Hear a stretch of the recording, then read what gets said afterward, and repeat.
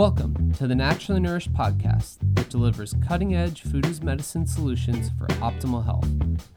Allie Miller is a nutrition expert sought out by the media and America's top medical institutes for her revolutionary functional medicine interventions. From disease treatment to prevention, every episode will empower you with ways to put yourself back in control of your health.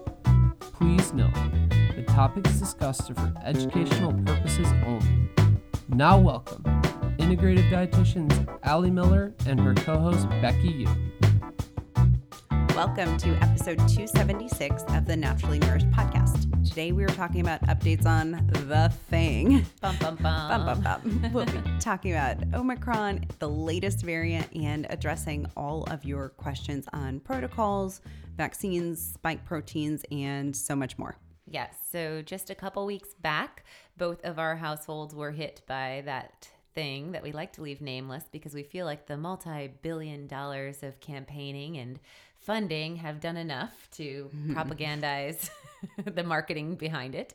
But we will be sharing our personal symptoms, what we did in our household strategies, how we rebounded quite, I think, rapidly. And it was a blessing that we had a varied timeline with our husbands. So we were able to, maintain healthy parenting strategy and get the 1 day of sleep shutdown that we all needed. You mean a lot of movies? Yes. The best of the best parenting strategies, yes.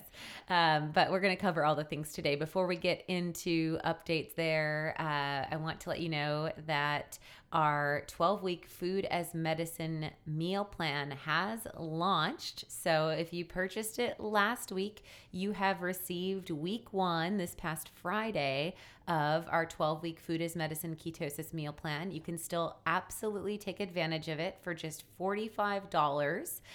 You will get 12 weeks of a grocery list, a meal plan matrix, which breaks down into breakfast, lunch, dinner, and snacks. We do allow flexibility within the matrix, of course, for intermittent fasting.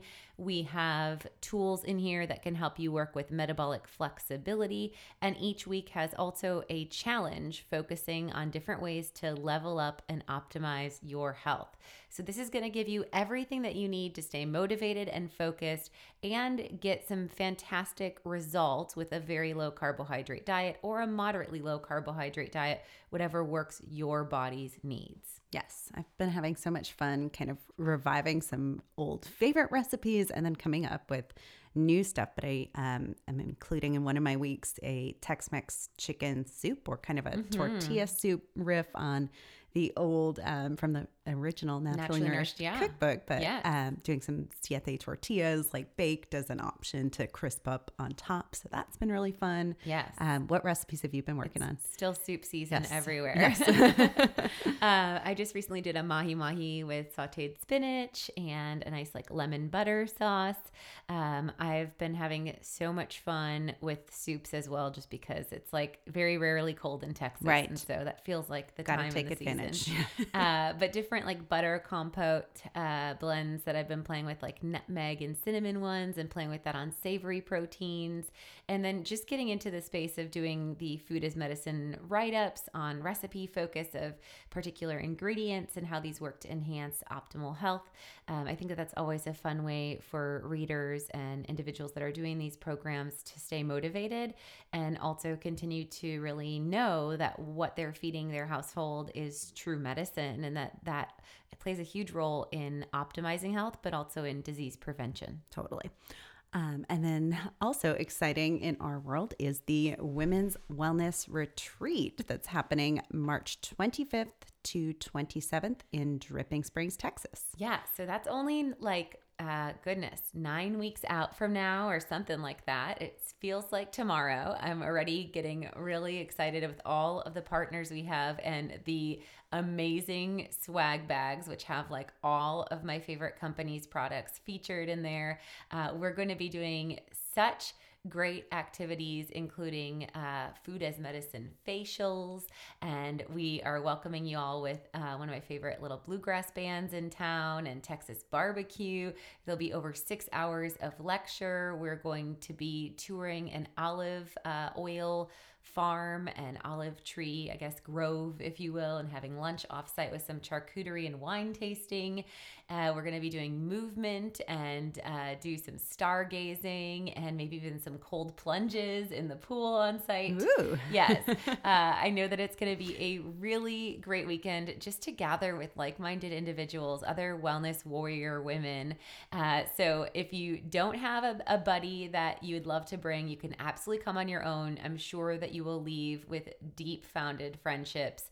And I know that the wellness workshop that we did, that was the biggest feedback. Everyone was like, I just wanted more time to like get to know people and understand, you know, if they got uninvited to their family's Thanksgiving, what they did. I just think there's so much right now going on with the intensity of emotions, that being in a space of other women that are also holding it down, you know, fighting for medical freedom and autonomy and wellness in their household, and maybe doing some things that are otherwise seen radical in other social circles, to just gather and strengthen and find that, again, that fortitude and fluidity. So we cannot wait to see y'all there. If you're listening to today's podcast, you can use the code podcast10 for just a limited time. We close spots on March 1st, and I know it will sell out before then, but you can use the code podcast10 to get 10% off your room of lodging of choice. And rates start at $1,500 and go to $2,000. These are all inclusive rates. So this includes all of your meals for all of the 3 days. This includes all of the lecture, your swag bag, of course, all of the experience, and your lodging. And there's varied options. So you can sleep, if desired, in a queen bed by yourself, or you can do shared king bed options. And there's options with private baths and not. So go on over to Allie Miller RD, check out what works best for you. And either way, it is going to be a fantastic time. We cannot wait to meet you and just totally nerd out together and belly laugh and do all the good stuff. Yes, super, super excited. I think that's the highlight of my spring so far that I I've know, got on the right? calendar. Yeah. Honestly, I'm like, this is like not work. I mean, it's a lot of work to put together, but once I'm there, I know it's just going to be just so good. Yep. So I'm selfishly very excited about it as well. Yes. All right. Last but not least, before we get into things for today, let's just have a quick word from our sponsor for this episode, Fond Bone Broth. Yes. So y'all know that we love Fond Bone Broth, and they really take food as medicine to the next level by making synergistic flavors with food as medicine ingredients. So they really can serve as like your sous chef in a jar, with flavor enhancement to your braised greens, or maybe helping with making sauces from meat drippings, or just a delightful sip and tonic to brighten up your day, thin out that mucus and phlegm that some of you are dealing with, maybe from the Omicron aftermath, or to support and enhance your immune system to prevent you from getting infection in the first place. We know that bone broth plays a huge role as providing a potent dose of NAC, or N-acetylcysteine, which is a compound that can help to break down phlegm and mucus and also enhance white blood cell function in the body. We know that bone broth also plays a role in supporting your GALT, or your gut-associated lymphatic tissue, which is where the majority of your immune system resides. So when you sip on bone broth regularly, you're given that facelift to the gut, which is very supportive for overall immune response, as well as supporting, just like the facelift component, connective tissue. So helpful support in collagen formation and bone and joint health, as well as skin, hair, and nails. Go on over to fondbonebroth.com/AllieMillerRD. On that page, if you purchase through that page, you let them know that you voted by listening to them through the Naturally Nourished podcast. So that supports the Naturally Nourished podcast and our partnership. And also, you will save 10% on your first order when you use the code AllieMillerRD at checkout. So go on over to fondbonebroth.com/AllieMillerRD.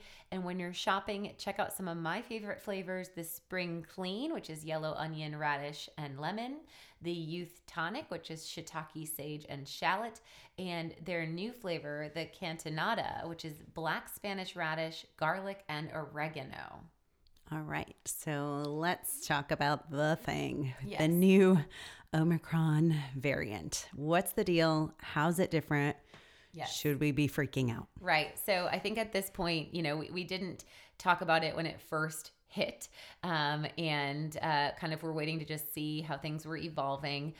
We know that the Omicron variant has more than 30 mutations in its spike protein. So this does conflict with, of course, some of the information that we've shared back in the 200 early episodes, like 219, I think was the one that I did on DVOC and long haul. We'll link that for sure. There's a lot of helpful tips in there. But there's another episode around that time when we were talking about, the Spanish flu and natural immunity. And I know that there's a lot of confusion in this space of, if from the 1918 Spanish flu, people had lifetime immunity, why would, Allie, if you're saying that you had this virus in December of 2020, why would you get infected with this variant? And the likelihood is that based on the amount of mutations, again, 30 mutations in its spike protein, this is not a natural viral cascade or shift. Likely this has to do with the fact that there are active animal vectors. So animals can be infected with the virus as well as humans. When we're doing mass vaccination campaigns and we're using something like a spike protein in the vaccination strategy, this can also create a lot more opportunity for, as you've heard of the term, maybe leaky vaccines or more viral variants that can be accelerated. So we are seeing that the Omicron is more contagious, less severe of infection, but it can very likely be resistant to both vaccination as well as prior infection with a prior form of the virus, or being evasive to quote unquote natural immunity in some capacity.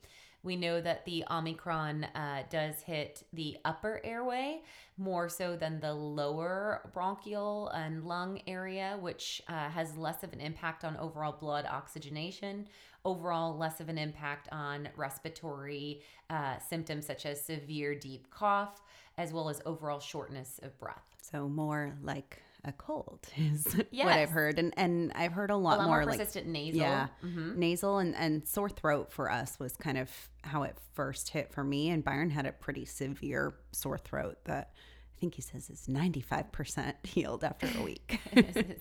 Statistical analysis. Yep. His graphs, to give you graphs on it. But overall, we're still talking about a respiratory virus here. And so a lot of what we've been saying for the past 2.5 years still stands. And one of the most important things that we can do is, especially knowing this hits more of the upper airway and nose throat, is to maintain good oral and nasal hygiene. So why is this important? How can we do it? And is there anything that's new discovery since we started talking about this? Yeah, well, we've actually seen now clinical studies in other countries where they've been using more nasal rinses and oral Bangladesh rinses. Bangladesh, yes.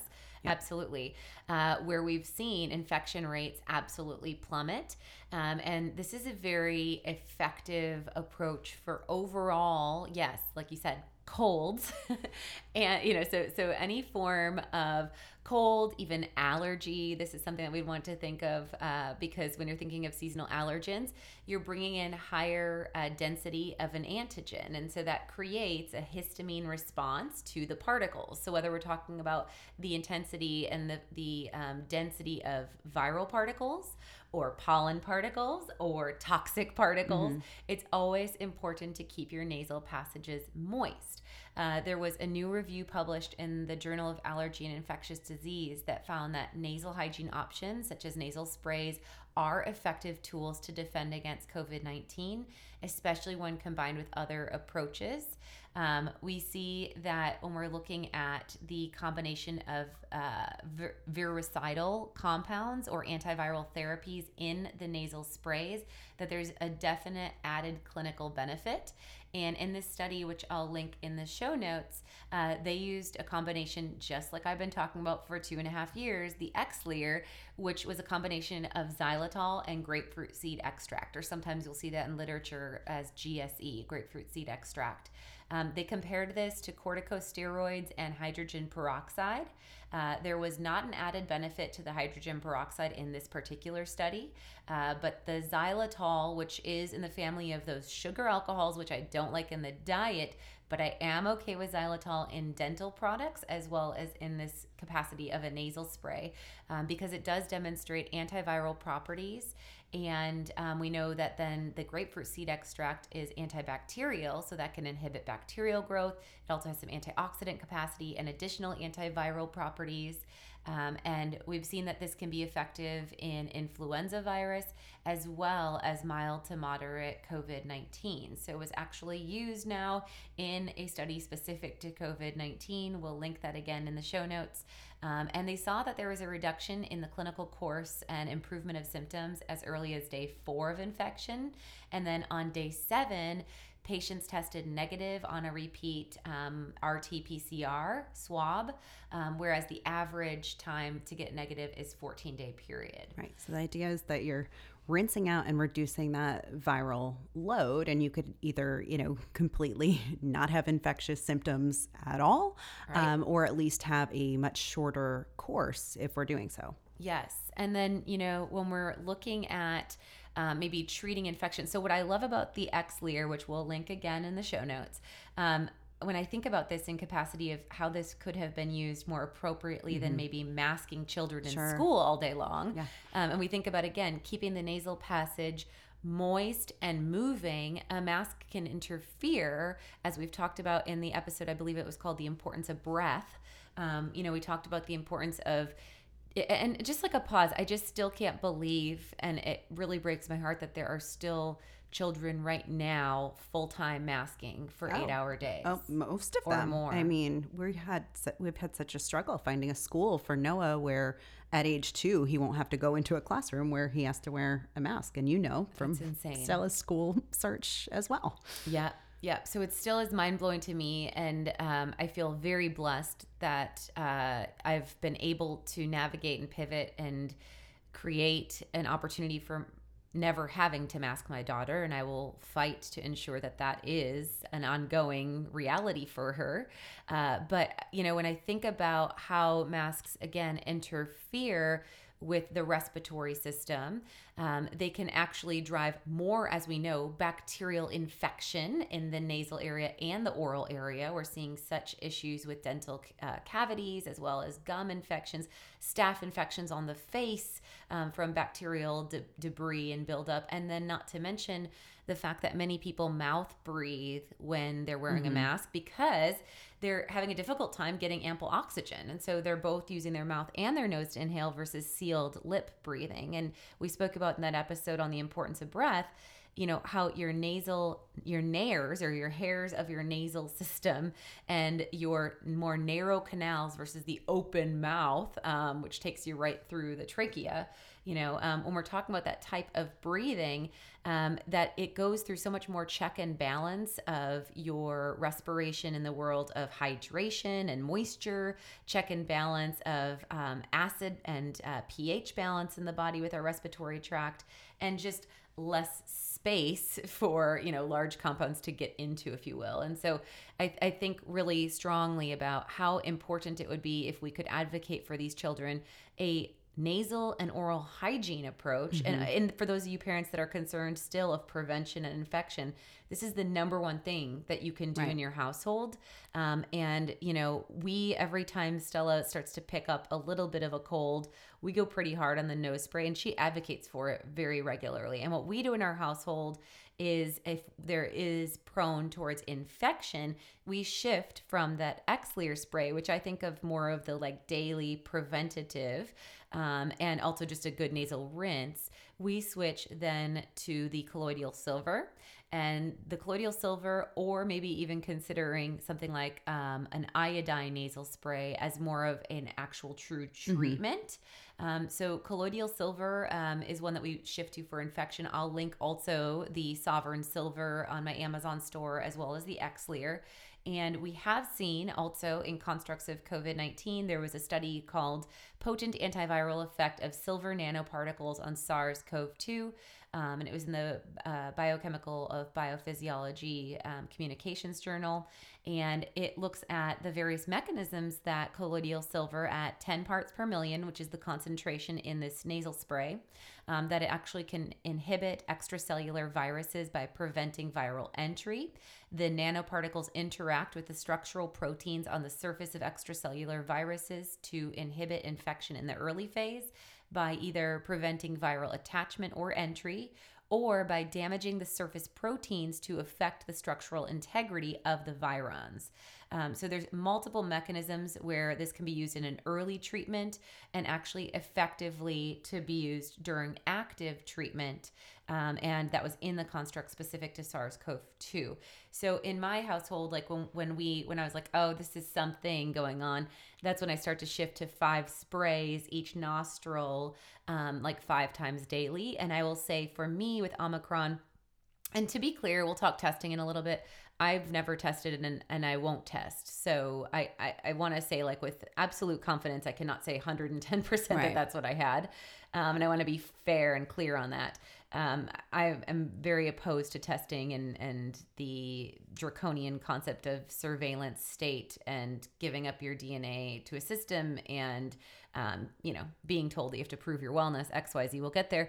But, when I knew that I had the freight train headache and body aches that was flu or some form of an infection, I knew I had an infection, I'll say that. That's when I shifted to the colloidal silver spray. And I wish I would have done it a little earlier, a little hinted earlier. And I told Becky, I was like, because basically after the body aches, probably on like day 3 from when I was infected or had my first symptom and fever and chills, on day 2, I was back to clinic doing my thing. But day 3 is when I started getting much more of the nasal congestion and the phlegm and the mucus. And I was like, damn it. I let it kind of reside a little too long in that space. I should have gone harder, even though I wasn't symptomatic in that nasal or respiratory space. That's when I should have been hitting it. Totally. I never got that part of it. So. You never got the aftermath. And Byron did, though, right? Because that was kind of along with the throat. I don't know what he's got. Yeah. He had for sure more of that. And admittedly, I was not as proactive with him of like, hey, let's keep you from getting sick. Because I had already gone down pretty hard deal with it. And I was like, sorry, your supplements are on the counter. You will have to get them yourself and put them in your own mouth. And it's like that one step sometimes doesn't. Doesn't quite do it. And so, for kiddos in terms of prevention, it's the same thing as hand washing when they come home from school. Like it should be that ingrained that when you come home from a day at school or, being out and about in any crowded environment, right? That you wash your hands and you hit your nasal spray, right? And that's what you've done over the past couple of years, even prior to all of this stuff when Stella first started really going to school. Right. And again, the concept is not like the thing that's different than the Purell approach of hand sanitizer is that when you're doing these nasal rinses, especially like the Xlear, you're really not completely sterilizing the nasal capacity. And that's what you have to watch out for in the products that you select. And that's why even with the colloidal silver, we only use that if we feel like it's risk of infection versus we really stick with the xylitol and the grapefruit seed extract Xlear as the daily go-to. And the big idea is, again, you are reducing the debris, if you will, to allow the system to have to fight less. And again, so whether your body is making histamine and that's making you brain fog balloon head from a seasonal allergen, or whether that's creating scratchy inflamed throat from cedar pollen, or whether that's creating a scratchy inflamed throat from strep throat, either way, you want to reduce the debris. And then if needing to treat the infection, that's when you'd level up with the povidone iodine or with the colloidal silver. So there was another study we pulled on the effect of 1% povidone iodine, mouthwash, gargle, and nasal and eye drop in COVID-19. And they used this hourly for 4 weeks. And they saw favorable outcomes as far as the severity of infection. The conclusion was administration of 1% PVP as mouthwash and gargle and nasal or eye drop is simple, rapid, and cost-effective in reduction of mortality and morbidity by COVID-19.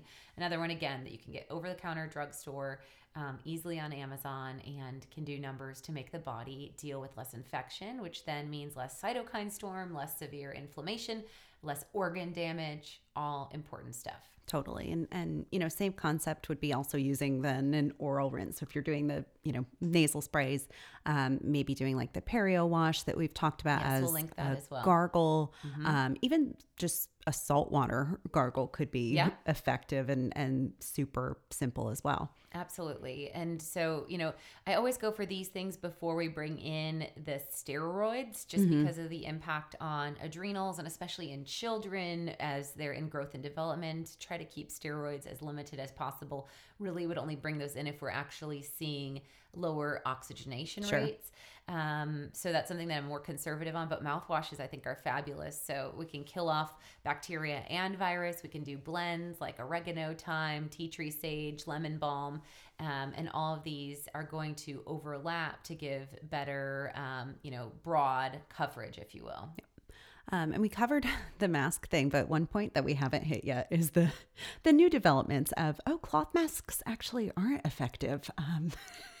And yet we're still having don't children wear them. Children are wearing those. They're not doing N95s. Like, we're now in this place of, we should, grant access of all Americans to N95s. And I can't wait to see how that program goes. Oh, and just the Leave me out. expense and the environmental Right. the environmental impact is just so devastating, and so incongruent with the people at power that speak for all of the green changes that they want to see, yet they want these disposable Right. single-use Right.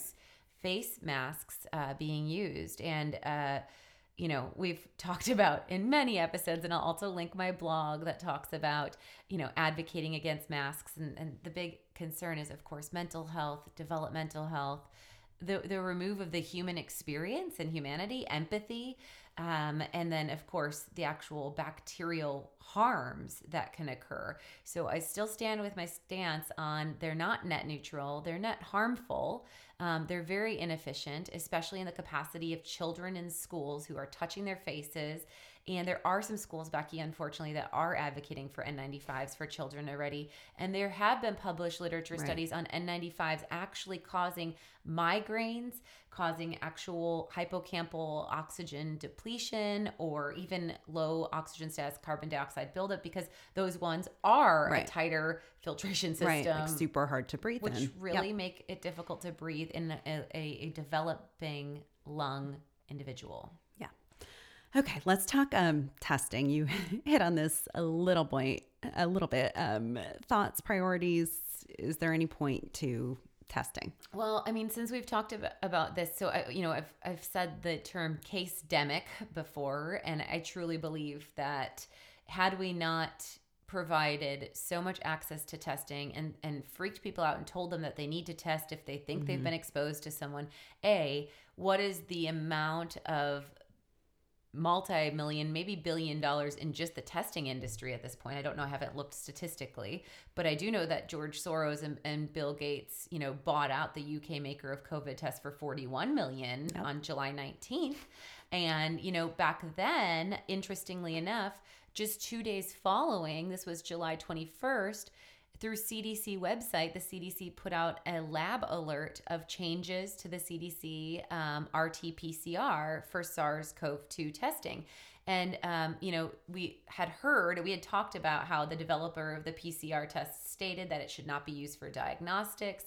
We've talked about in that long haul episode about cycle threshold, and how even Fauci had said a cycle threshold run over, I believe it was 24, 26, or 27, something in the 20s threshold would make it, a false positive, because you're just replicating the repetition to get a sample of that DNA.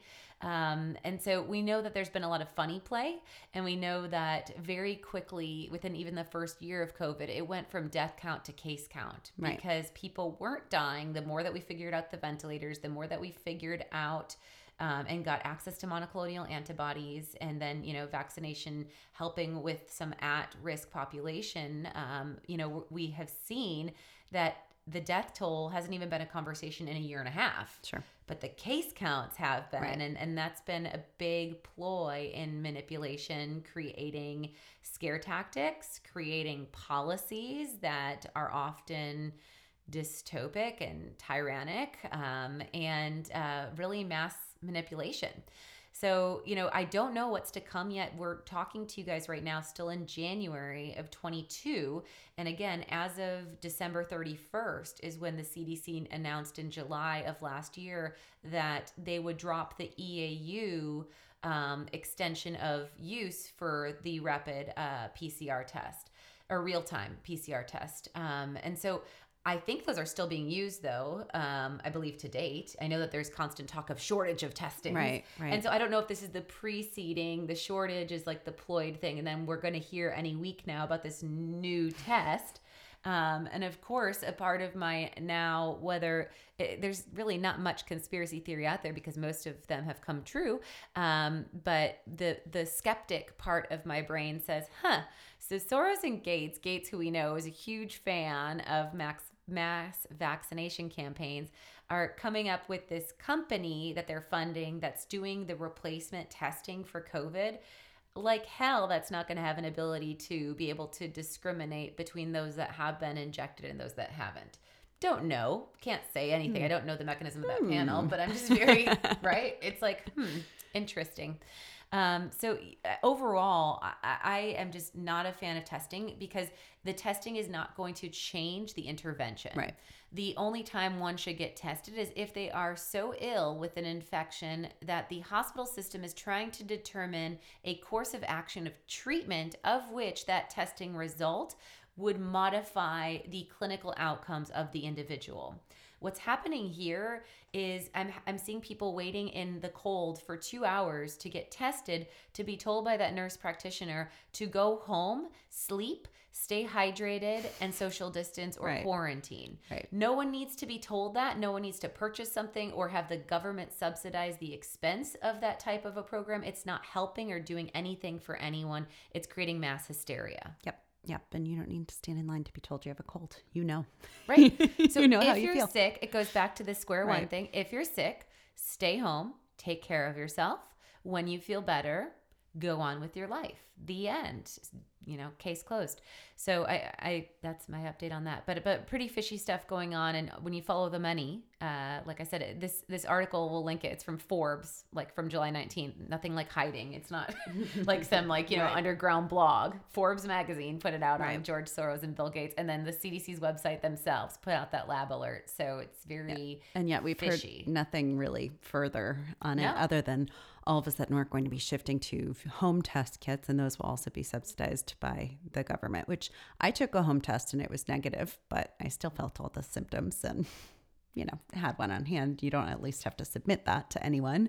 But I probably won't be buying any more of them. I was just kind of curious. Yeah. No, I'll never take one. I'll never purchase one. I'll never participate in a system that makes me prove my wellness. It just like any of those, like, to fly to Mexico. Right. Right. No, nothing. I just can't. I can't do it.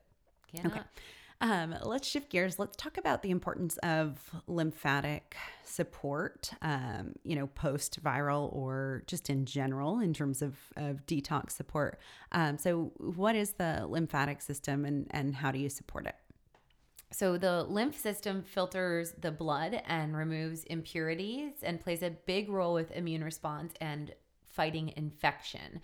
The lymphatic system is absolutely vital for the optimal functioning of our both innate, which is that immediate first line defense of our immune system, as well as our acquired or long-term memory response of our immune system.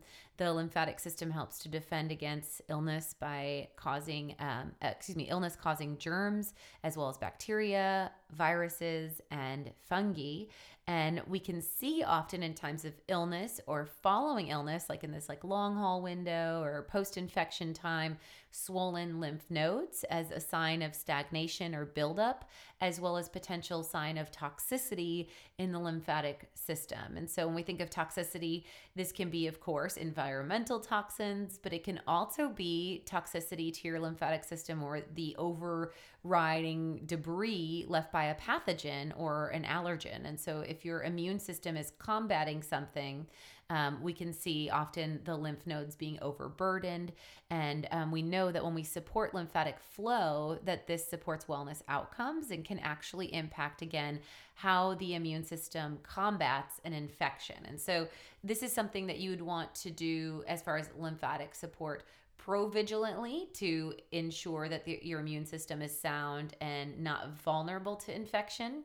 And then this is something that you'd want to do during infection to support your body's ability to battle or combat. And then most definitely post-infection to ensure that that lymph is cleared and back up to optimal functionality. And so things that we think of in the world of lymphatic support would be inversions. So like putting your legs up the wall, getting a lot more blood flow back into the central system, rebounding like on a trampoline, or even vibrating or shaking, if you will, even like a chopping motion that I showed on Instagram, like under the bra line or into the inner thighs. I've talked about that inguinal node, which is kind of groin based. And I'll often feel during a 10-day detox, my inguinal node gets tender because we're getting more lymphatic movement there. Green tea has been shown to be very supportive for lymph. Gua sha or jade rolling, which you can be doing more in the key lymph areas of the face. Mm-hmm. And interestingly enough, right, like I always notice like I get puffy bags under my eyes during higher allergy symptoms. Yeah. Like if it's a big cedar or pollen time stamp, I'm going to have that puffiness under my eyes, and I need to move that lymph with the gua sha and then move it down the neck, kind of down towards that carotid artery. There's big lymph regulation there. And then castor oil packs are another thing that can be done to support lymphatic detoxification, as well as maintaining optimal hydration. And then in the supplemental world, this is where we really look at our Reset, Restore, Renew detox packs. So these are key players to support your body's immune response during active infection, as well as a big player to prevent that long haul while getting over like the body aches, nerve pain, chronic fatigue. A lot of that is based on the viral pathogen debris left behind. And so when you support the encapsulation and excretion of toxins and you're supporting movement of lymph, you're likely going to have less of that delayed illness or undesired symptoms. Yes. And funny enough, we were like into our 10-day detox when we both, well, I guess you were on day one. I was on day one. Or day zero. Well, you want us to make funny. Yeah. In December of 2020, when I got hit with the, I guess, Wuhan or whatever, the just OG, I was on day 3 of my 10-day detox. I was like, oh, these body aches. I'm really getting deep into my lymph. And then I was like, oh, no. These are like deeper body aches. Yeah. Okay. And I want to talk about also like the vulnerability element because I think that to be fair, interestingly enough, both times that I've been infected have been times that I've been super run down. Totally, I'm a human. I know what optimal lifestyle is. I have ate very clean throughout the holidays, but I also like a good time. And, 3 nights in a row of less than 6 hours of sleep, capping off with New Year's Eve where we were up till 4:30 and woke up at 8 a.m. because there were septic issues in my house. And I had to tend to my parents. That was, I think, the nail in the coffin. That was like, my immune system was like, all right, I'm out of here.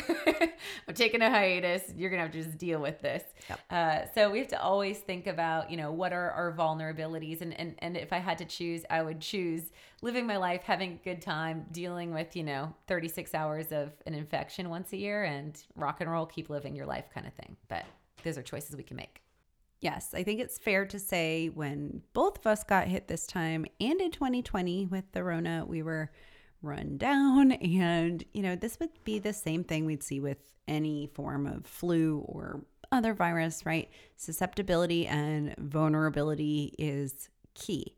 Yes. And I think with that said, we also rebounded a lot quicker than most in our circles, at least, likely due to our metabolic health and antioxidant status and just some of the proactive measures that we're currently taking. Oh, for sure. You know, if oxidative stress loads are off, or if there are serious nutritional deficiencies and inflammation is running rampant, there's going to be a lot more symptoms and a extensive infection. So the window of the timeline of you being infected is going to be more severe, and the symptoms that you're dealing with are worse.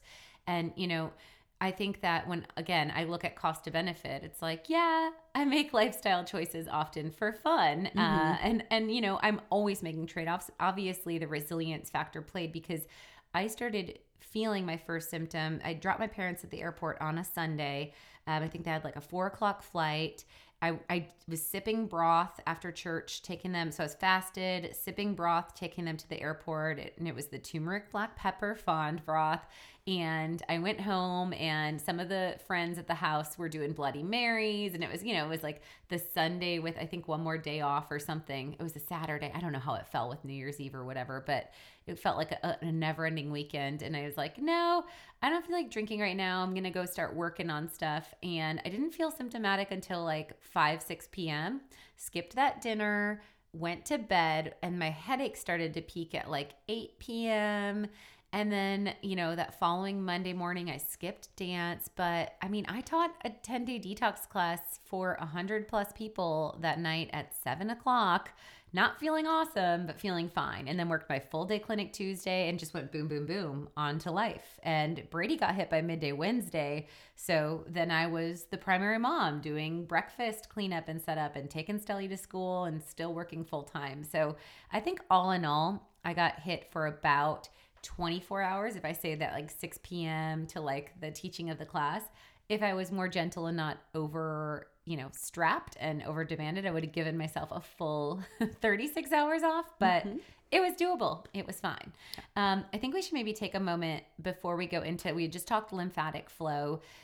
Let's talk a little bit about, Becky, what we did differently this round from the prior round. So like for me, since I've just given such a detailed flow, my most severe symptoms were a really intensive headache, which the headache form that I had in 2020 was different. I likened that to like a freight train. I had a pillow on top of my head and under my head. This time I was wearing an eye mask, and it was a bad headache, and then really deep joint hip pain. And I had really a lot of neuromuscular pain. And then like weirdly on Tuesday through Thursday, so like what would be days, you know, 2.5 through 4 in or whatnot, my nerves along my spine and more of my lymphatic system was agitated. And like you said, luckily we were doing the 10-day detox. So I just did 3 packs a day the whole way through. But this go around, I did a lot more super turmeric and a lot more inflammazyme, a lot less focus on like herbal immune. Whereas, you know, I the first time around had a lot more shortness of breath and respiratory stress. This go around was really just pain management and inflammation. So I was taking like probably 12 to 16 inflammazyme, and super turmeric, I was taking like 8 to 10. And I will say, because I just had that broth that day on Sunday and no food, that I had some quite serious righteous heartburn on Monday, which was pretty much just because of supplements. Yes, it was supplement-induced heartburn. And so I had like a cooling green smoothie with grass-fed whey Monday right before the detox pack, and that did help. And I did, because of the heartburn, up my GI lining, which I had not done the first round. But again, I think that was more secondary to the anti-inflammatory impact. I didn't have any gut stress, but I have heard of a lot of individuals having more GI stuff like diarrhea or constipation. Or a lot of nausea too. And nausea. Yeah. And I didn't have any of that either. It was just heartburn from the supplements, truly. Yeah. Okay. Yeah. So don't take those on a completely empty stomach. Did you change your supplement regimen anyway? That was dynamic? I was out of super turmeric, which was a silly move. Allie brought me an emergency bottle that weekend. I definitely did more inflammazyme, and I did herbal immune because I had more of like the sore throat. That was kind of my starting symptom, but everything else I stuck with cellular antioxidant. Well, maybe you guys had strep throat. Yeah, maybe. Could have been Maybe strep, you did, if that was Byron's big yeah. thing. I mean, you can get body aches from strep throat. Who knows? Right? It's possible. Yeah. So more herbal immune, cell antiox, vitamin D, like kind of a double dose of all of those things. BioC, like we've done in past and prior. Yes, I was high on that too, for sure. And I was just more tired, so just more rest. Yeah. Well, I guess that first round you had like a tiny baby. Yes. Right? Sure He did. was what, like 4 or Like 5 4 months? months. Yeah. Yeah. And neither of our littles got hit. Stella had a 2-day fever about 3 weeks prior, so that could have been her run. As I've talked about on the podcast before, when Stella has a cough or mucus overload or a fever, I always up her support. So every day as her foundational supplements, she gets Kids Biotic to choose, multi-avail kids to choose. And then she also gets an omega-3 gummy through Nordic Naturals. I'll link that in my Amazon store. It's the fishy, so that she's actually getting a potent dose of EPA and DHA. And then she gets the liquid vitamin D balance blend from our line. So when she's under the weather, I triple her vitamin D. So I give her, instead of 1 dropper or 2,000 IUs, I give her 6. And then I also take cellular antiox and BioC Plus. And when she has a fever or an actual infection, I'll layer in 1 Rebuild Spectrum probiotic. If it's just mucus, phlegm, and a cough, I'll do just the C and the BioC Plus and the cellular antiox. But I'll do that mixed in raw honey. So it makes like a little syrup on a spoon.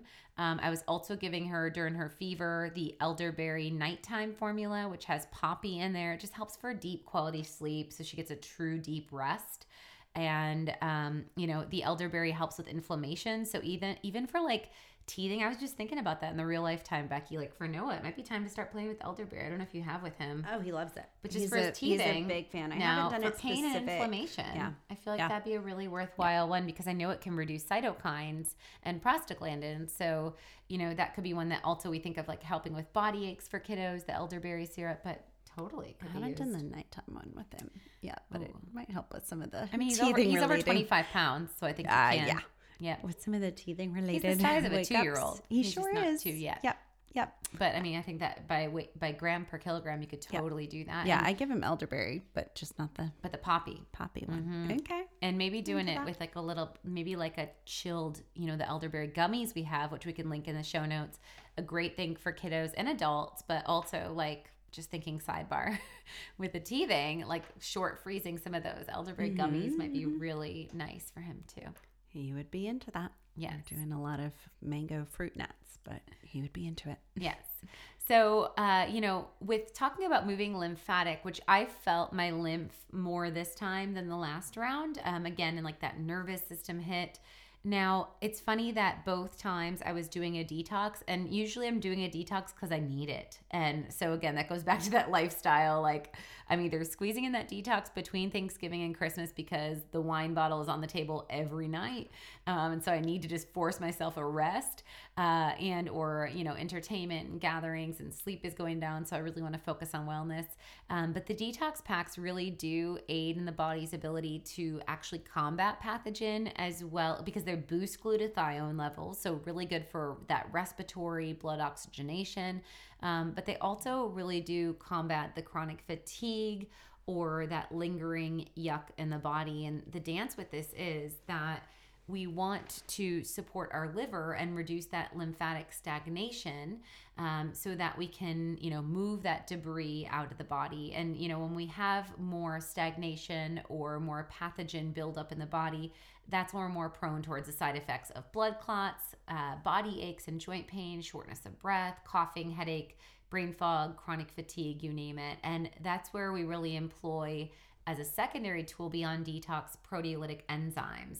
And so that's where our inflammazyme, like I said, I was getting over the 12, probably 14 to 16 for that like 3 day of concentration. You're getting those proteases, the ceratopeptidase, trypsin, chymotrypsin, and then anti-inflammatory herbs like turmeric, boswellia, ginger, quercetin, rutin, and rosemary, all blended together in an herbal compound that helps with blood thinning, reduces blood clotting, but also reduces the inflammatory impact of the virus. All right. So it looks like we've got a listener question here. Yeah, I have a couple kind of thrown in here yeah, from my yeah. Patreon page. Okay. So, hey, Patreon listeners. Yeah. What are recommendations for pregnant women for Omicron or just COVID in general? So I would stick with the same concept of those nasal rinses and oral rinses, absolutely across the board as first line defense. I would also, on top of a standard as far as like prevention and then treatment, we can break it up. So for prevention, the Multi-Avail Mama will do really good as far as giving you that baseline defense of minerals, B vitamins, and some antioxidants to support, a regulatory optimal nutrition state. You're going to be on the EPA DHA Extra, hopefully, for fetal brain development, but those omega-3s really supportive of regulating blood clot risk factor there, and anti-inflammatory. I did up my EPA DHA Extra to like 6 or 7, maybe even 8 on some of the days when I was dealing with a lot of pain, and CBD as well. And noting that super turmeric probably wouldn't be appropriate in pregnancy, you'd want to go a little higher on the EPA DHA. So you could go up to, honestly, 8 to 10 in the EPA DHA. If you were infected and dealing with severe pain, it'd be better than an NSAID and better than turmeric, which has been shown could drive early labor or miscarriage. So depending on where you are, that cost to benefit, I'd probably keep the super turmeric out. But I know during your pregnancy, I used it some days of headaches, you used it a couple times. If it was a migraine, then nothing else would touch. I think I took... And what, like max like 4 in a day? Oh, not even. Probably 2. Okay. I was really conservative with that. Yeah. So, I would say for anti-inflammatory, you'd want to stick with the omega-3s as the anti-inflammatory supporter.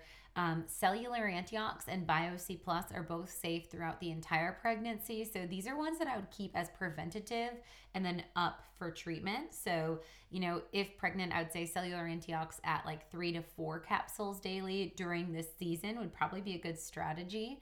And then the BioC Plus at like 3 capsules daily. And then those could be doubled if need be, if dealing with active infection. And then the vitamin D, you can still do a triple dose if dealing with active infection. I would say during pregnancy, I would be on the targeted strength and rebuild spectrum to get a more heavy hit of probiotic support. Anything else big picture in that world? I think you hit it all. You could, if need be, nebulize glutathione with pregnancy. Absolutely.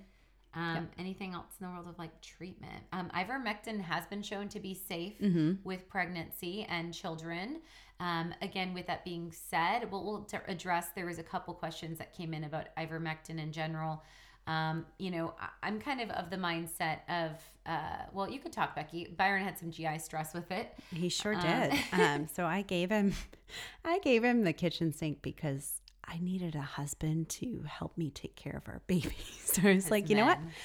I have ivermectin. Would you like to try it? And I think probably based on our international travel and exposures, he may or may not be carrying around a parasite anyway. I was like, whatever, it could be a good cleanse. But I think he only did it for a max. I think he did about half of the recommended dose and a max of 2 days before he was like, no, I think I would rather sleep than be waking up to go to the bathroom 6 times a night. And I don't know if that was, we don't know if that was the ivermectin or if that was his run of totally Omicron and he was having GI stress, because a lot of people did anyway. But big picture, I do know that it has, stood the test of time, 40 plus years since development, won the Nobel Peace Prize in 2015, and is safe clinically with pregnancy. But I'm not sure personally, like I didn't take ivermectin when I thought I was infected. There's kind of a catch-22 of some individuals feel like they should take it once they're infected just to reduce the influence of spike protein, even if symptoms are mild. That was a question we got, was my husband and I have some ivermectin in case we get COVID. We're very healthy. If we get COVID, do you recommend taking the ivermectin even if the symptoms are mild? I'm not sure if it is as effective with Omicron as other variants. We just want to prevent any long-term effects from COVID in any way possible. So personally, I'm at the stance of I'm not going to take ivermectin if I feel like this is something that's hitting my body for less than 48 hours. I feel as if by supporting my body with detoxification tools, lymphatic support, and the inflammasome that I'm not going to hit a lot of residual effects. I feel a week out back to 110%, like doing cartwheels and all the things. So no long haul impact for me. So I don't see the benefit in doing so. And I would say if I was also actively pregnant, I would probably take that same exact approach. I don't know about you, Becky. Any consideration or thoughts there? I mean, I didn't touch it. And, my thought process is like quercetin does basically the same thing in inhibiting viral replication. And so I would much rather go there with like a known safe compound. I think our having it on hand was more like if I had gone 5 days plus, I probably would have busted it out. And Byron was on like day 4.5 of, increasing severity of the sore throat and symptoms, whereas like they need you out of bed. Like, I don't know what it's going to take. Yeah. And hesperotin is also a really novel compound that's shown to bind the spike protein. And that's what's unique about our BioC Plus, just kind of like a call out there. I feel like often people are like, that's the one supplement they try to cheap out on. Like, well, I can get vitamin C anywhere. I'm just going to use this over-the-counter vitamin C. But our BioC Plus has the quercetin and hesperotin in it. And this was developed, of course, pre-Rona days, but has been such a powerful tool for that reason that these compounds actually block the spike protein. And that was another question. Let's talk vaccination, but one of the questions was like, if I must get vaccinated for work, which I'm hopeful that the recent Supreme Court ruling is enough to get you out of any mandate in the workforce. And, there's been so much literature showing that the Omicron is less, influenced by the current vaccines on the market, and the boosters are a same replication of the same vaccine. It's just another dosage. I heard 0 to 20% efficacy from the prior boasted 90 whatever percent with Omicron. They're trying to say the booster has a little bit more, but I can't make sense of it because it's still a different, 30 again plus changes in this viral variant. They're talking about like coming out with a version of the vaccine that is Omicron specific by March. And I'm like, by then it will have ripped through you silly people. Everyone that it's going to rip through. And there will be 10 people left that need it. Like it doesn't make sense. I mean, I guess it's akin to what they do with the flu shot every year is try to guess what variants are going to be the most prevalent. And we know that that's, 30 to 40% effective max. Right. And again, I think, and what I fear is that the continued max vaccination campaigns are only perpetuating this and inhibiting herd immunity truly in its natural form. But I think that there is maybe some novel approach of thinking of spike protein inhibitors and neutralizers. So let's just kind of like nerd out a little bit on that. But maybe before that, should we talk about, because that's been a big question, is like, what are we concerned about the vaccine and how do we detox the vaccine? So maybe just vaccine concerns and then we'll get there. Sure. Let's hit that. Okay. So Dr. Stephanie Seneff has shared, she's an MIT scientist, and she's actually who first taught me about the importance of sulfur in the diet. She was really, deep in the Weston A. Price circuit, did some work with Dr. Natasha McBride, who, really launched the GAPS diet and such. And I've seen her lecture a couple times in person, and she's been really hitting hard on concerns of mass vaccination and vaccine mandates. And she, quote, states that it's outrageous to vaccinate young people for COVID because they have a very low risk of dying from the virus. And, as we talked in past episodes, it's absolutely, to me, insane that there can be an emergency use authorization for a population that is not in an emergent state, which is exactly where the children fall. So she really calls out some of the potential harms and especially states that the repeated boosters have devastating long-term effects. She states that both of the mRNA vaccines and the DNA vector vaccines may be a pathway to crippling disease sometime in the future. Through the prion-like action of the spike protein, we will likely see an alarming increase in several major neurodegenerative diseases, including Parkinson's disease, CKD, ALS, and Alzheimer's. And these diseases will show up with increasing prevalence among younger and younger populations in the years to come. Unfortunately, we won't know whether the vaccines cause this increase because there will usually be a long time separation between the vaccination event and the disease diagnosis. Senef says that it's very convenient for the vaccine manufacturers who stand to make huge profits off of our misfortunes, both from the sales of the vaccines themselves and in the large medical cost of treating all of these debilitating diseases. And we've spoken in our CoQ10 episode when we talked about myocarditis. We're still seeing large alarming risks for especially children, especially male children, in the concerns of myocarditis and inflammation in the cardiovascular system. From December 14th, 2020 to January 1st, 2022, the VAERS, or Vaccine Adverse Event Reporting System, which is the primary government-funded system for reporting adverse reactions, which is very difficult to even get in there. Right. All these numbers have been estimated to be underreported by upwards of 30 to 70 times in their numbers. Their data includes a total of 21,745 reports of deaths, an increase of 363 over the previous week. 170,446 reports of serious injuries, including deaths during the same period, of up to 3,840 increased, again, serious injuries in the prior week. The foreign reports to VAERS include serious injuries and death. And when we're looking at the outcomes, we're seeing that of the 9,936 U.S. deaths reported as of January 7th, 19% occurred within 24 hours of vaccination, 24% occurred within 48 hours of vaccination, and 61% occurred in people who experienced an onset of symptoms within 48 hours of being vaccinated. In total, we're looking at over 1 million reports to VAERS of adverse events, which is more than all previous vaccines combined. And again, this is likely underreported by a heck of a lot. And also under the amount of deaths from this said virus. Uh-huh. So interesting. And I can state finally, with now, again, being in this game, I have witnessed now more than on my two hands clients in my clinic that have had adverse effects from booster or second vaccination. And I have had some that have had severe effects from even first vaccination, and a lot of impacts on inflammatory bowel disease. I've seen neurological, hemiplegic, like half the body becoming paralyzed. I've seen a lot of neurological conditions, and quite concerning, especially when we're looking at an injection that now has 0 to 20% potential efficacy on this current variant.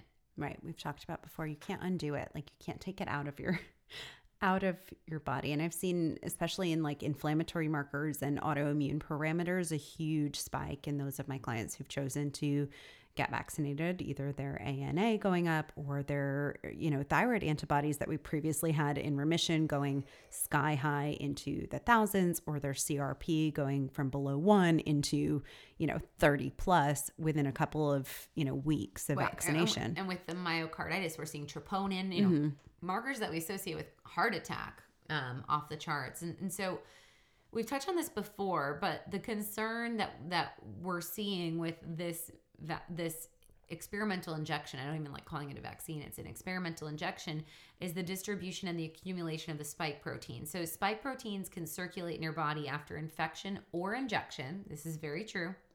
And they cause damage to your cells, tissues, and organs. The spike protein is a deadly protein, and it can cause inflammation and clotting issues in any tissue in which it accumulates. So we know from Pfizer's biodistribution study, which was used to determine where the injected substances end up in the body, it showed that the COVID spike protein from the shots accumulated in quite high concentrations in the ovaries. This is, again, from Pfizer's biodistribution study. There was also a study, that Japanese biodistribution study that I discussed in past episodes, and this found that vaccine particles move from the injection site to the blood after which circulating spike proteins are free to travel throughout the body, and they're found primarily in the spleen, which was thought to be a good thing for, the immunologists because the spleen regulates the immune response. But we're also seeing high accumulation in the ovaries, the liver, the neurological tissues, and other organs. Nope, don't want that. So, the concern, I think, is that, yes, again, going back to that person's question about like, well, what if you're naturally infected? Are we still concerned about these spike proteins? I think that, we do want to think about how we can detoxify these spike proteins, whether from infection or vaccination. Sure. But I do find that natural infection likely will have a lot more checks and balances versus a unnatural injection, which is going to be set dosage, not going to be a variable, not going to be impacted by your nasal spray. You're not going to reduce the replication per se. It's more of an automated process versus a natural cascade. Does that resonate or make sense? It totally makes sense. Yeah. Yeah. So that's kind of the variable that I look at when I'm thinking of, how we are addressing the compound. But either way, the beauty is we do have a lot of research now on, SARS-CoV-2 and how the replication occurs. And we know that it can cause an excessive and nonspecific immune inflammatory response. And again, it's often, namely in those individuals that have dysregulated inflammatory reaction. These are the ones that are going to have more organ failure, be more prone towards sepsis. So the first thing that you can do as a baseline defense is eat an anti-inflammatory, nutrient-rich diet and regulate your blood sugar response and your metabolic health. Ideally be in a state of ketosis, which we've talked about in that Keto Immune podcast episode, which we can link as well. How when you're in a state of nutritional ketosis, your body is making more T cells and B cells, and you are actually manufacturing more of that adaptive prime long-term immunological response than an individual who is not in a therapeutic state of ketosis. An individual that has more anti-inflammatory phenolinic compounds from plant-based antioxidants is actually able to prevent the entry or the fusion of this virus by binding to the spike protein. And we know that phenolitics or plant-based compounds can actually modify the binding site, also can avoid the recognition process within the host, and that this can play a huge role on reducing severity of infection as well as that circulating influence of the spike protein. And again, I mentioned hesperetin, which is in the BioC+. This is one that study again. We'll link one called Phenolinic Compounds Disrupt Spike-Mediated Receptor Binding and Entry of SARS-CoV-2 Pseudovirons. That's the research study that really calls out that hesperetin compound, and this is found in citrus. So food is medicine. The more you can zest your citrus, the more that you can incorporate your lemon and lime juice. That's why I have to have low-carb margarita twice a week. Hello. Right? I mean, it's my hesperetin.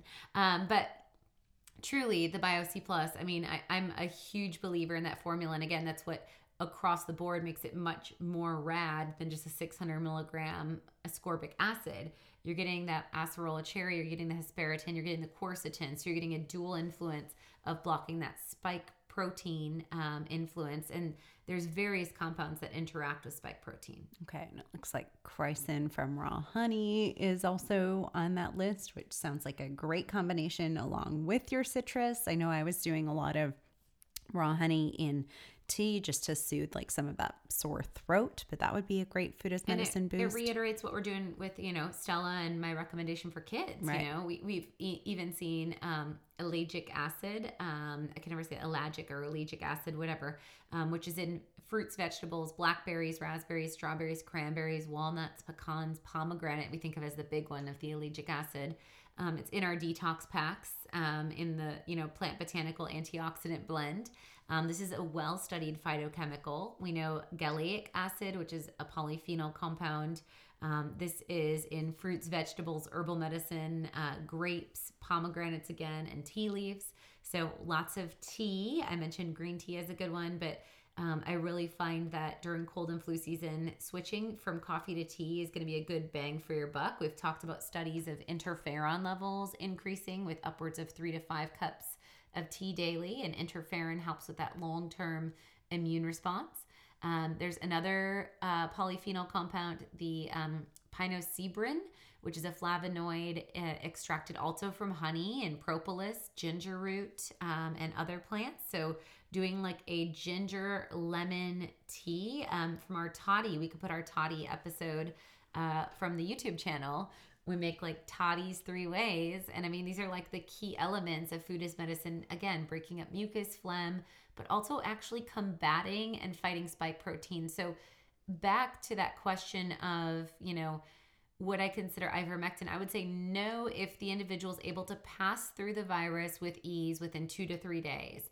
If the individual is not metabolically healthy, absolutely, I'd put that in at the first time moment of infection. Pregnant individual, I would say, you know what, let's work with these food as medicine and let's watch what your body does.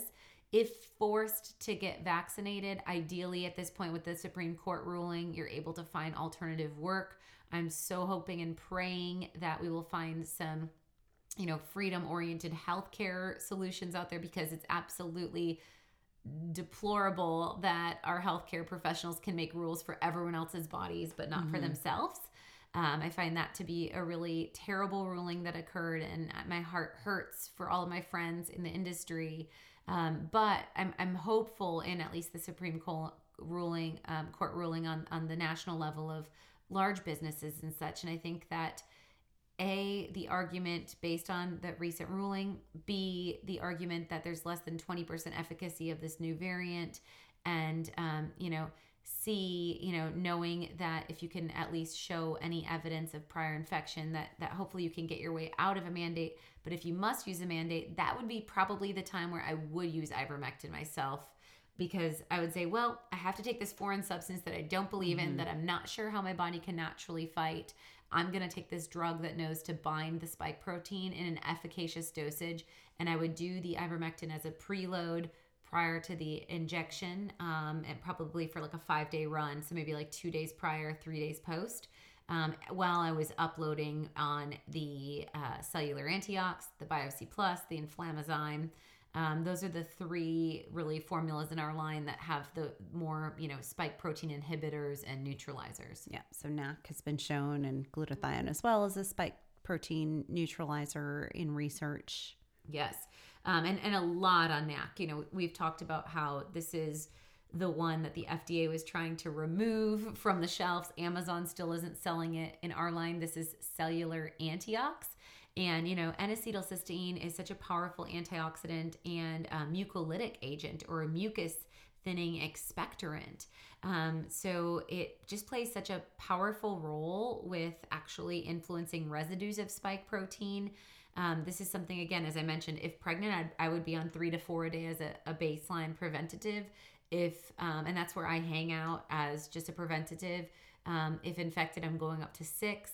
And, if I had to get a mandated vaccine, I don't know. I can't put myself in anyone else's shoes, so I'm not going to say anything of the sense. But I would say if I was complying with that mandate, I'd be taking 6 to 8 and, layering things even to the max. And that might interfere with my sleep, but I guess it would be worth it knowing that I was getting something that was going to have a weakening. And the NAC has been shown in studies to actually interact with key residues of the spike protein that result in a 3-fold weakening in the binding affinity of the spike protein with the ACE2 inhibitor. And antiviral assays have shown that NAC has caused a 54.3% inhibition in SARS-CoV-2 replications. I mean, this is super powerful stuff. And I think, again, when you follow the money, that's why certain agencies are trying to remove it from access points. So cellular antiox in our line is one to have all family members, extended, you name it. I mean, everyone for Christmas got a bottle in my extended family, and it's one that I say you definitely need an extra one in your medicine cabinet. Yeah, totally. So let's break down maybe just a little distinguishable variable of spike protein inhibitors versus spike protein neutralizers. Sure. Go for it. So, when we're looking at, again, these plant-based botanicals, the ivermectin first in the drug class would be categorized as an inhibitor. And that's why, again, I would use that potentially as a strategy with injection. It's been shown to bind the spike protein and potentially rendering it ineffective. And when we're looking at the first line doctors, what is that? FLCC? What's the acronym? First line? Frontline Critical Care COVID. It's FL and then 3 C's, I think. Yes, FLCCC. They state that ivermectin could be used as a defense mechanism with vaccination and also likely should not render the vaccine itself ineffective. Who knows? But, again, that would be my kind of approach there. As other inhibitors, we're looking at things like pine needles, so like pine tea, pine extract, dandelion leaf extract, and you can definitely do dandelion tea. Neem and neem oil are in this category. And then we're looking at the neutralizers of the spike protein. This is where the N-acetylcysteine, glutathione, phenyl, star anise. This is where we'd also see comfrey leaf and vitamin C playing a role as more of the neutralizers. Big picture here, anytime we're talking about any injection or vaccination, vitamin C is really favorable in reducing oxidative stress, which can offset the reaction to an injection. And also vitamin C plays a huge role in neutralizing toxins. So I think that this is one that we definitely want to have in our playing field. Yes. Okay, so do you want to riff on a pre and post jab protocol? Sure. So we said, again, I would definitely be doing the 10-day detox diet protocol during this window. I would definitely be doing 3 packs a day, the whole round. And that would be similar again, like if infected, that would be a tight protocol. I did a bone broth fast, essentially, like I said, for the first 24 hours, and then brought in a green smoothie with grass-fed whey. But getting in antioxidants from tea, berries, really dense, low volume, so you can still get the benefit of autophagy would be huge, so that your immune system can clean up that cellular process. And then doing the Reset, Restore, Renew detox packs at 3 a day. 6 capsules of BioC Plus would be a big priority. And then, we're looking at the Inflammazyme. That would be one that I would also up, because that's going to have quercetin to help to bind with spike protein, as well as preventing the clotting factor and the inflammation in the body as a reaction. And let's see, is there any big? And then the BioC Plus. I already said that, I think, would be at the 6 capsules. And then the N-acetylcysteine and glutathione, or the cell antioxidant, have at that, again, 3 to 4 as a baseline. But if doing a vaccine, would go up to 6 for about 2 days prior, 3 to 5 days post would be kind of the window that I would use for that time. Cool. Okay. And just to share, again, on Patreon is where I can share all of the non-censored information. So you can go on over to patreon.com/AllieMillerRD. Over there, I shared a link to iPush Health, which is where if you would like to get a subscription filled for, or prescription, filled for ivermectin, or you've done a gut cleanse and you need an antibiotic, like, you need rifampicin or something like that, or Xifaxan. This is a really good direct-to-consumer opportunity for you to advocate for medication request. Again, many of my listeners are in such great metabolic health, may not be necessary, but food for thought. It's good to have that in your kind of tool belt if needed. And those are the types of resources that I share over on my Patreon page. Yes. What about this question? How long after having the infection should one wait to get the jab if they have to?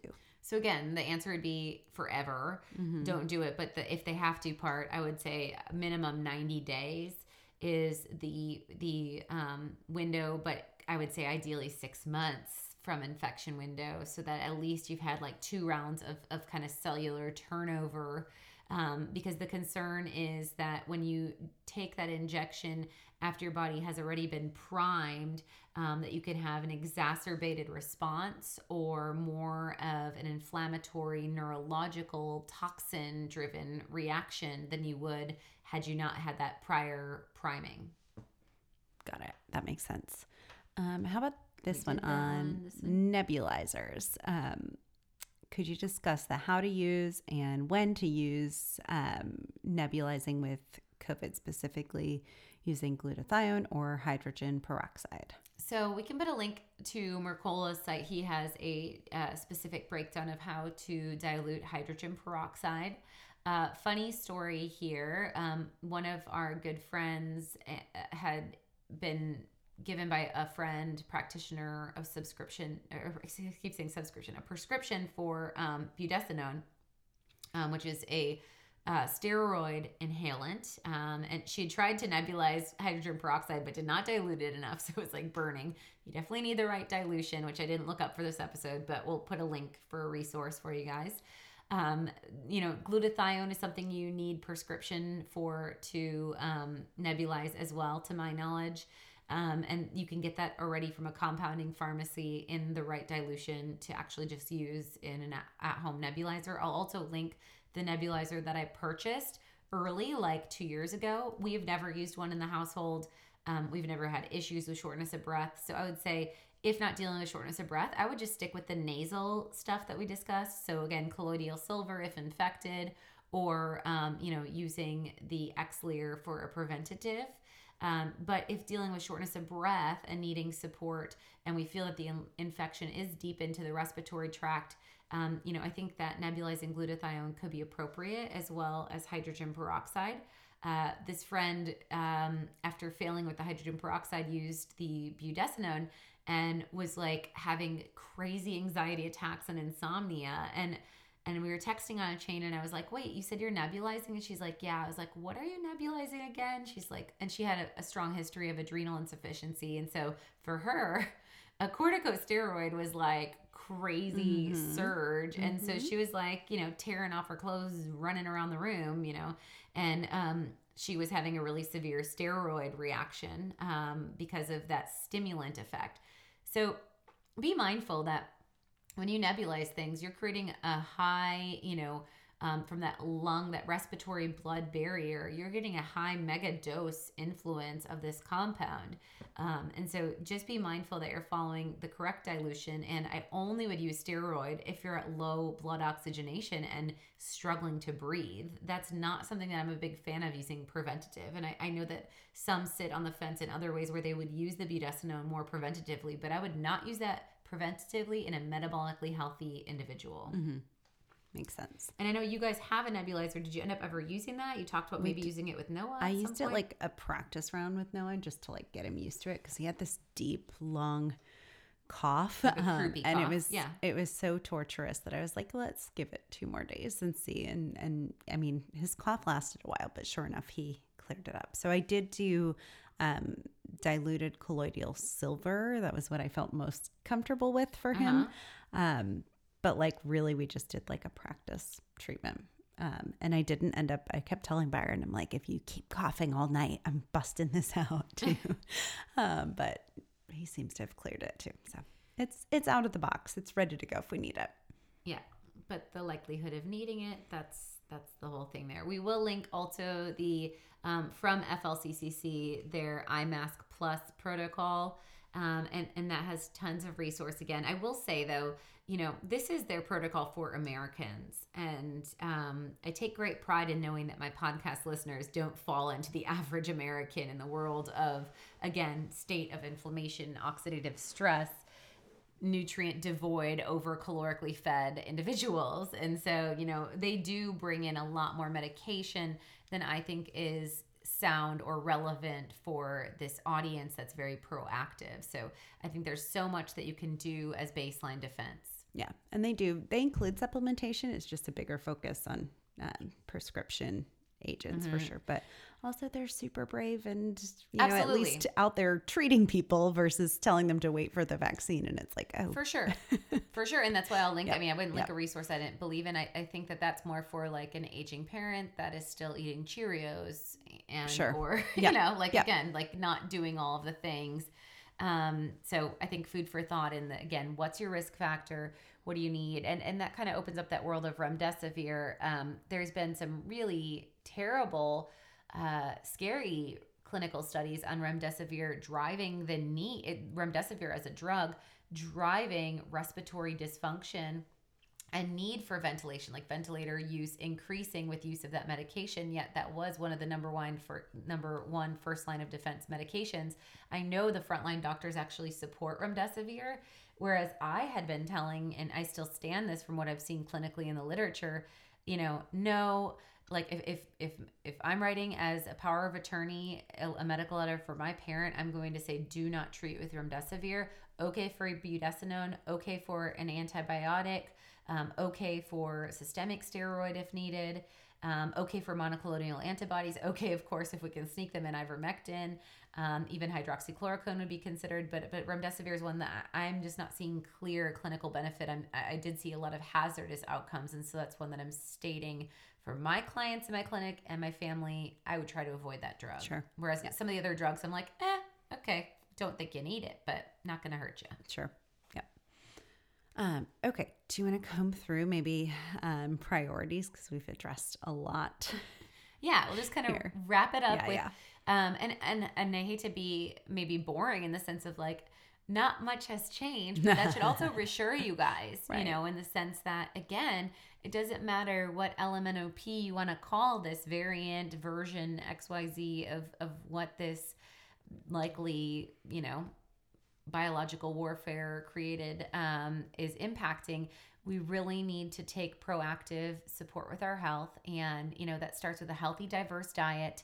We want good micronutrient diversity, and we want to address nutrient deficiencies. So, of course, getting your vitamin D status tested twice a year, super important. Likely, most people need to be supplementing with a range from 2,000 to 10,000 IUs of vitamin D daily. And we want your value to be above 50. We want your value to ideally be from that 60 to 100 range. So we'll put a link so you can test a finger stick through my website and get your data. And that's something that you should do absolutely like every October or September. And then again in like April, May, so that you know how to support your body through the summer and then into that, cold flu fall season and winter. Vitamin C should be a high variety in our Mediterranean keto approach, where we're encouraging berries and broccoli and cauliflower and leafy greens and getting in all of these botanical based compounds like rooibos tea. All of these are going to enhance your antioxidant status. So ginger, turmeric, all of these compounds from that rainbow of flavor, really important. And then that I'm a big proponent of red meat. So eating grass-fed meat as well as wild-caught salmon and getting in a good organ blend is going to be a great way to optimize your zinc and vitamin A levels, which are really important for overall immune response. We want you to regulate your inflammation. So I really highly suggest that everyone's doing wild-caught fish 2 to 3 times a week. We'll be doing red snapper tonight in my household. We do a lot of that skipjack canned tuna. We do sardines. And then getting that EPA DHA dosage, the EPA DHA extra, to try to get 2 to 3 grams of omega-3 fatty acids daily. This is going to decrease your inflammatory mediators. This is going to support respiratory health. We've seen research study for COPD, asthma with omega-3s as supplements. So why not ensure that your respiratory system is working optimally when we know there's big respiratory infection going on? So we'll link the EPA DHA extra in the show notes for sure.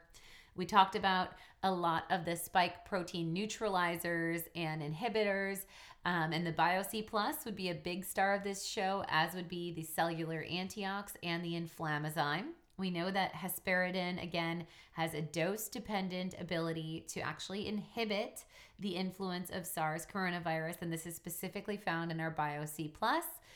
We know that also quercetin is a mast cell stabilizer and is very anti-inflammatory, and that's what makes BioC Plus really powerful also in allergy season. So even if you've already had Omicron, this is one to always keep at 2 to 3 plus. I mean, I know us in Texas, we're always dealing with some kind of compound in the air.